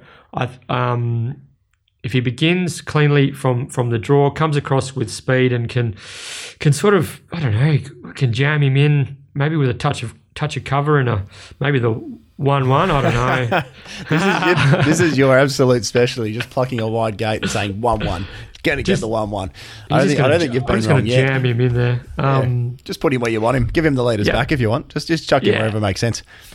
I think Massimo has shown versatility. He's led and won. He's chased a hot speed and won. He's won off a slow speed. I think he's just a really, really good horse. And this is a good test for him. Older horses, very much race fit, informed labour rod. Interesting to see how much development these two have made. As Terry mentioned earlier, Massimo did have his measure in the spring. I suspect he still has his measure in the autumn as well. The price isn't quite there for what I'm looking for with Massimo at the moment. He often drifts late on Betfair, which I'll be hoping for again on Saturday. But I'm locking in Massimo on top. Okay, good luck. I'm not going to lock anything in. I'm staying out. I'll put a nomination in for the Get Out Stakes closer to jump. Okay, good. Can I win it? You can win it. Why not? Okay, there you go. What about your sister's getting active on Twitter in the Dig Deep fan club? Oh, yeah, that's good stuff. She might have to whack an entry in. Yeah, that's just what we need, isn't it? Yeah, I'll chuck an entry in. Yeah, if she puts Wrinkly by 7 lengths, then you'll know it's mine. I did like someone putting in Dig Deep by 16.9 lengths last week. That was a bit of humour. That's one of the guys I was watching the race with, actually. So yeah, he didn't get the stakes last week. We were beaten by about 16 lengths. So 16.9. It was just the wrong way around, unfortunately. Oh dear. All right, well that brings us to the end. Yeah. Done it. Got through all 10. Yeah, we've done it, Terry. It was a marathon, Northam Stakes Day, but we made it to the finish. Now it's time for our best betting proposition of the day. All right. Are you ready to go? I think I'm ready to go, yeah.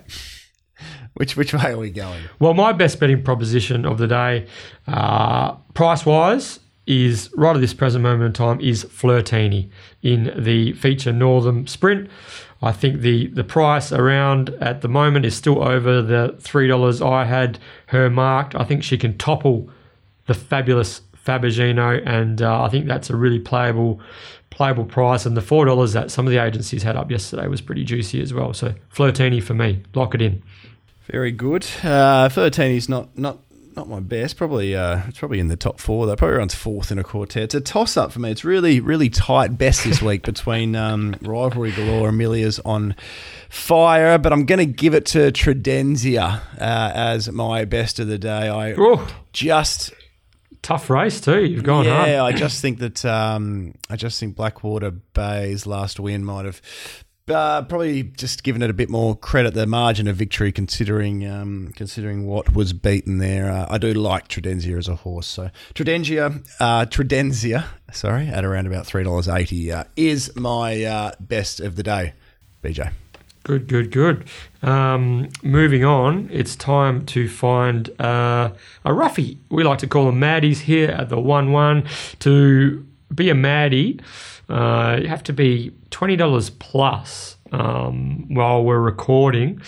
Looks a bit of we always say this, but it is a tricky task to find a Maddie, especially when the markets haven't really matured, so they're at a high percentage, and there is everything's kept kind of wound in pretty tight at this early stage of proceedings. But I like a nice mature market, BJ. Yeah, me too. So I see that Wrinkly's in Maddie territory, Terry, but I'm assuming you won't be going there. That's got to be the one then, doesn't it? Look, my Maddie, and I at this stage I haven't actually backed it, and I probably won't. Well, actually, I'm not going to make it my Maddie, but one horse I want to just mention is it's actually 18 to 1. Pearl Trade's going to win a race at some stage. I don't think it's going to be on. I don't think it's going to be on Saturday, but at some stage, Pearl Trade will win a race. Just go through its last 400 runs. May not have had 400 runs. It's been unlucky in every single one. It's time for Pearl Trade to get a new jockey on board. Like it's beyond a joke how many times a horse can be held up for the entirety of the straight. It's just next level. I am going to make my Maddie Duck Feet. BJ. Good one. Yep. If that race, if they do go a bit mad later in the day, it could be playing on pace. They all go crazy. Really hit the line nicely last start. It's no superstar, but the stable and the jockey are both flying. So Duck Feet could be worth something. It's $20 plus late, Bernard. Okay. So bear with me. My Maddie is kind of speculative, I suppose. Unraced 2-year-old called Tiger Move. Now, I can't really understand why this horse is $35 best available. I think its trials haven't been too bad. I don't think it's been that inferior, really, to stablemates playing for keeps. They sort of trialled as well as each other in a 400-metre trial recently. Playing for keeps is $4 versus Tiger Move $35. Question. Tiger Move jumps from 3. Yes, Terry. Alan Kennedy rode both in a trial on the 28th of April. Did he have a choice, do you think? Because That's what I'm trying to work out as well. He's gone with Tiger Move. Yeah. Brad does tend to be the jockey of choice for the Dion, though. He does, and that's that makes sense. And the market would suggest that playing for keeps is the preferred runner from the stable. But I just think that's big overs, Tiger Move, in a 7-horse field full of first starters from a good draw with reasonable trial form, nice pedigree. I've kind of liked what I've seen from it at the trial, so I think that's my Maddie for the day. Race 1, get in early. Race 1, number 3, Tiger Move at a price.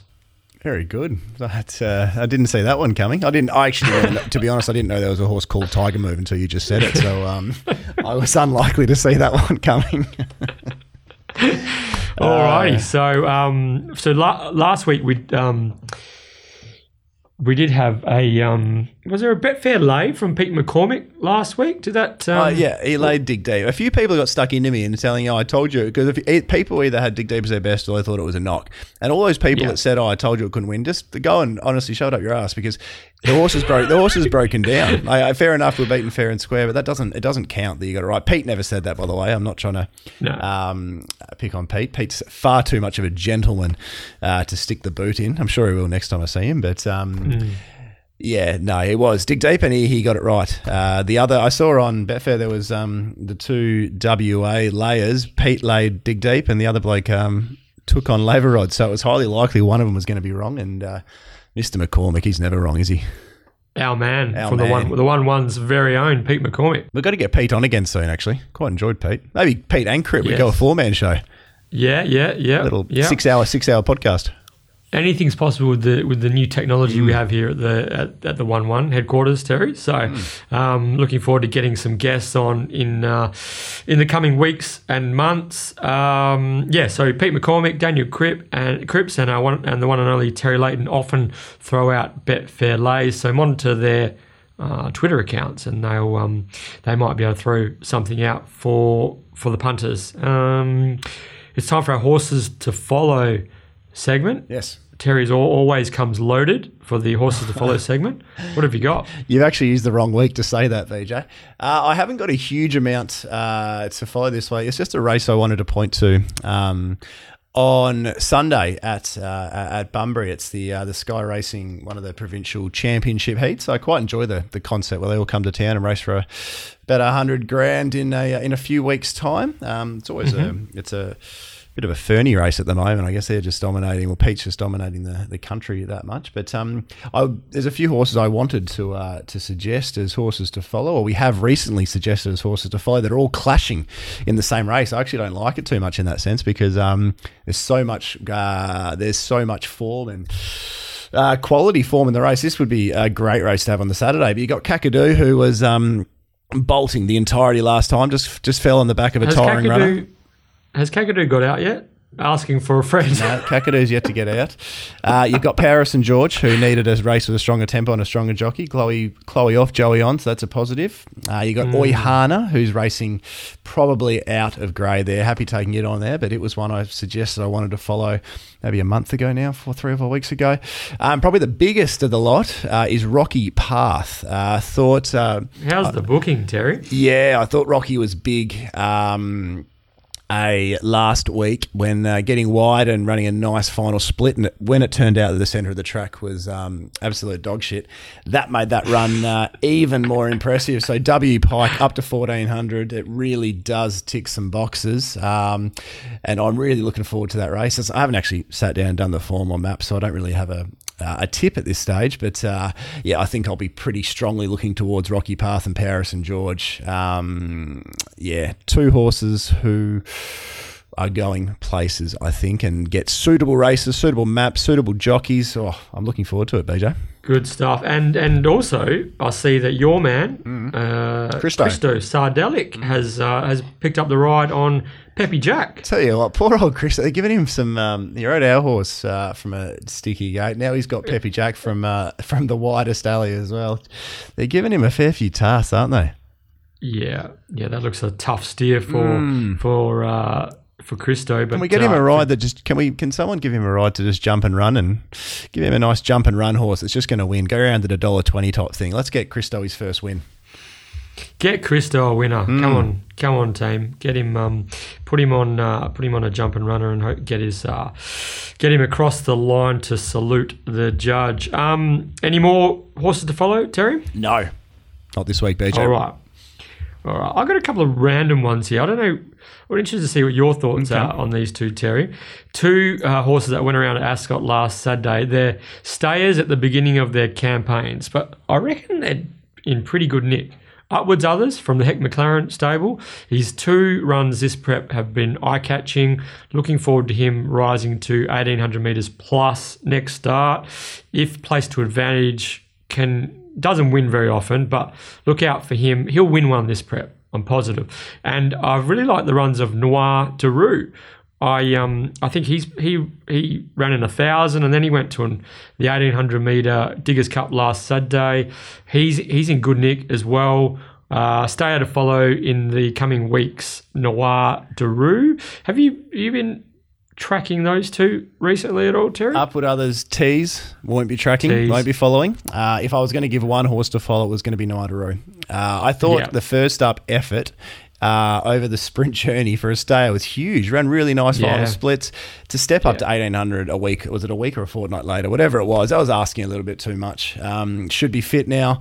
Yeah, I think Noir Daru's in for a really good prep, 100%. Yep. Yeah. Building nicely. So follow Noir Daru. I might be following Upwards Others because you never know. You're on Heck Watch. There is a horse that should be winning a maiden very soon, a horse called Not My Fight from the Lindsay Smith stable, chased hard behind the $1.40 pop. Was it Stage Door at Pinjarra last Sunday? Stellar Door, sorry, my mistake. And Not My Fight follow should be winning one very shortly. Top-notch trialers time. I have two from the very much in form. Michael Laneyard, recent Bunbury Heat winners. There's two by the name of Gallant Ranger. Zan Geef will frank the form if he runs well at Ascot on Saturday, but Gallant Ranger is unbeaten in 2 trials. Looks a nice horse young horse in the making down in the southwest there. And this horse has already had 1 start for 1 win. Then it was tipped out. It actually trialled better than Electric Light. Horse called Resort Man. Did you see that trial, Terry? I did actually, yes. I watched Electric Light's trial, and I know that they've got a pretty big opinion, Resort Man. Actually, I was on track when Resort Man won on a day when not much was making ground. And you know what that day... Was that the Italian job day? Yeah, it was. No, it was Escalating, actually. I went down there to watch Escalating. So he still hasn't finished that was about 7 months ago. I think, was it Escalating? Yeah, it was Escalating, yeah. That day is famous for Superstorm going under at $1.18. Yes, beaten by Mr. Cunifer. That's a fair That's a fair maiden form 6 months on, isn't it? Yeah, I reckon even Tollman might have gone around in that, or one of those horses as well. Potentially. But yeah, this Resort Man goes good.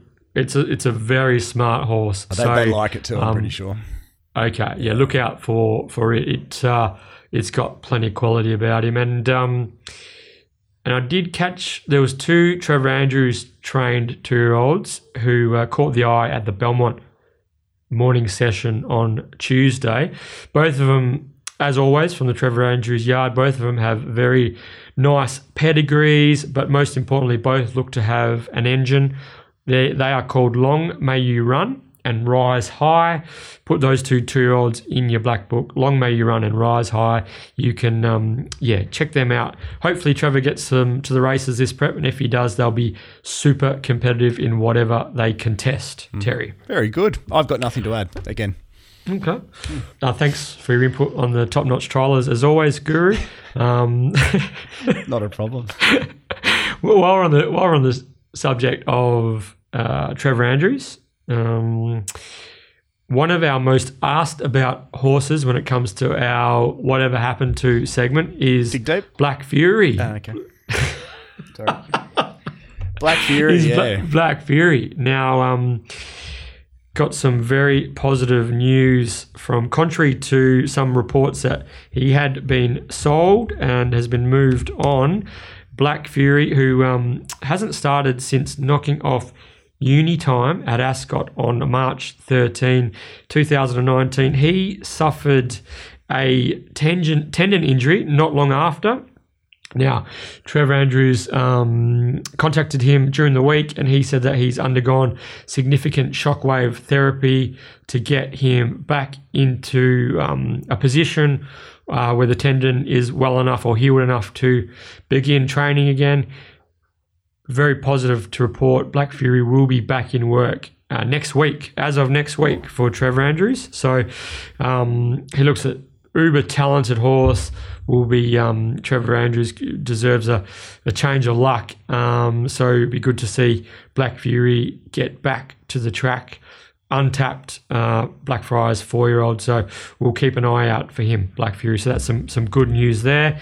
The only other horse I was doing the pedigree for, this horse is going to give me headaches moving forward, but Zangief in the 2-year-old race, the horse that I tipped on top in the 2-year-old race at Ascot on Saturday. His half-brother, Ambionte, famously knocked off Fabergino over 1,000 metres one day at Belmont Park, was very heavily backed in a they knew kind of way.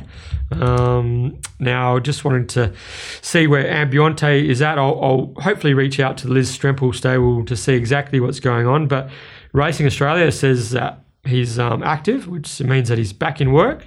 So Ambionte's won 6 from 12 over the 1,000 metres. Very sharp customer.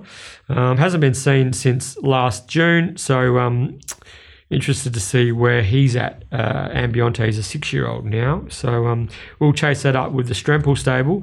But I'm over to the Perth Racing Guru. He has a horse for the Whatever Happened To segment. Oh, I just remember a good victory that a lot of us had, actually. We were pretty keen. I wanted a price. Multiverse from last year for Gary Crispin. Haven't seen Multiverse in quite some time, BJ, so I thought I'd give it to our resident Whatever Happened To chaser and get him on the case.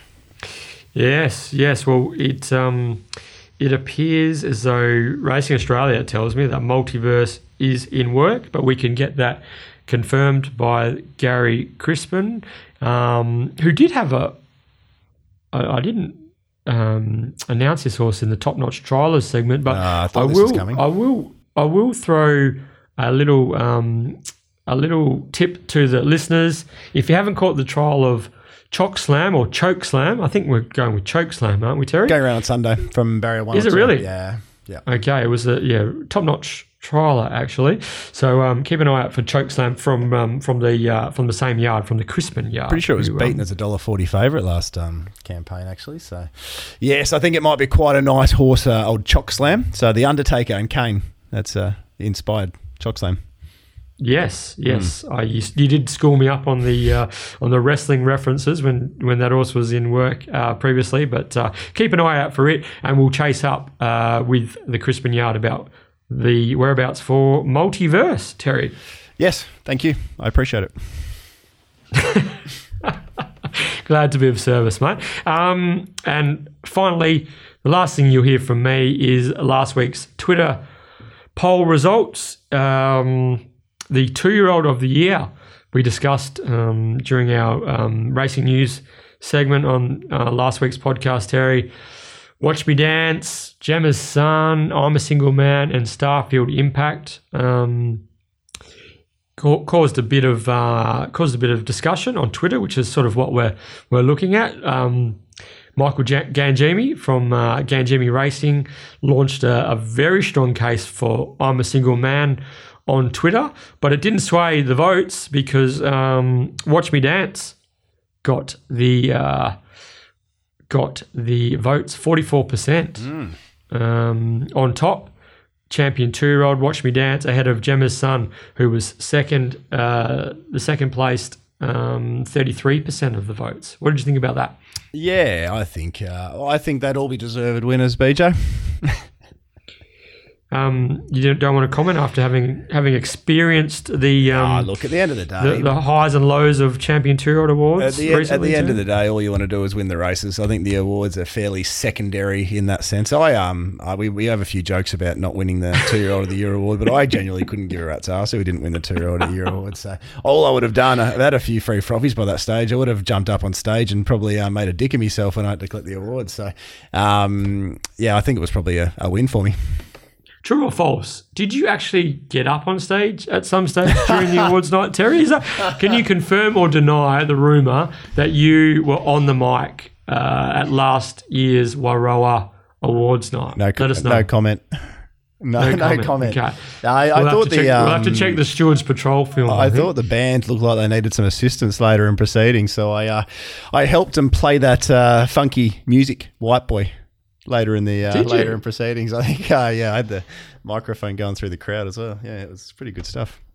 If anyone's got footage of the Guru, that would be much appreciated. There actually is footage floating around as well. Actually, I haven't seen that for a while, but yeah, no, we don't need that. So anyway, I think that brings us to the end, BJ. Thanks, Terry. It certainly does. It does. Another episode comes to the end, number 23. Quite incredible. Michael Jordan, Shane Warne, now the 1-1 WA Racing Podcast. Really an exalted company at number 23 there. I'm going to go and try and find a winner at Geraldton, the track that I love, but I also love to hate. BJ, and good luck on the weekend. Good luck finding a winner. I think we've agreed on quite a few, and I'm pretty confident that there's quite a lot of winners around that $3 to $5 mark on Saturday. So I think it might be a good day to do those multis you were talking about. Try and jag a big collect in that sense. But until next week on the 1-1.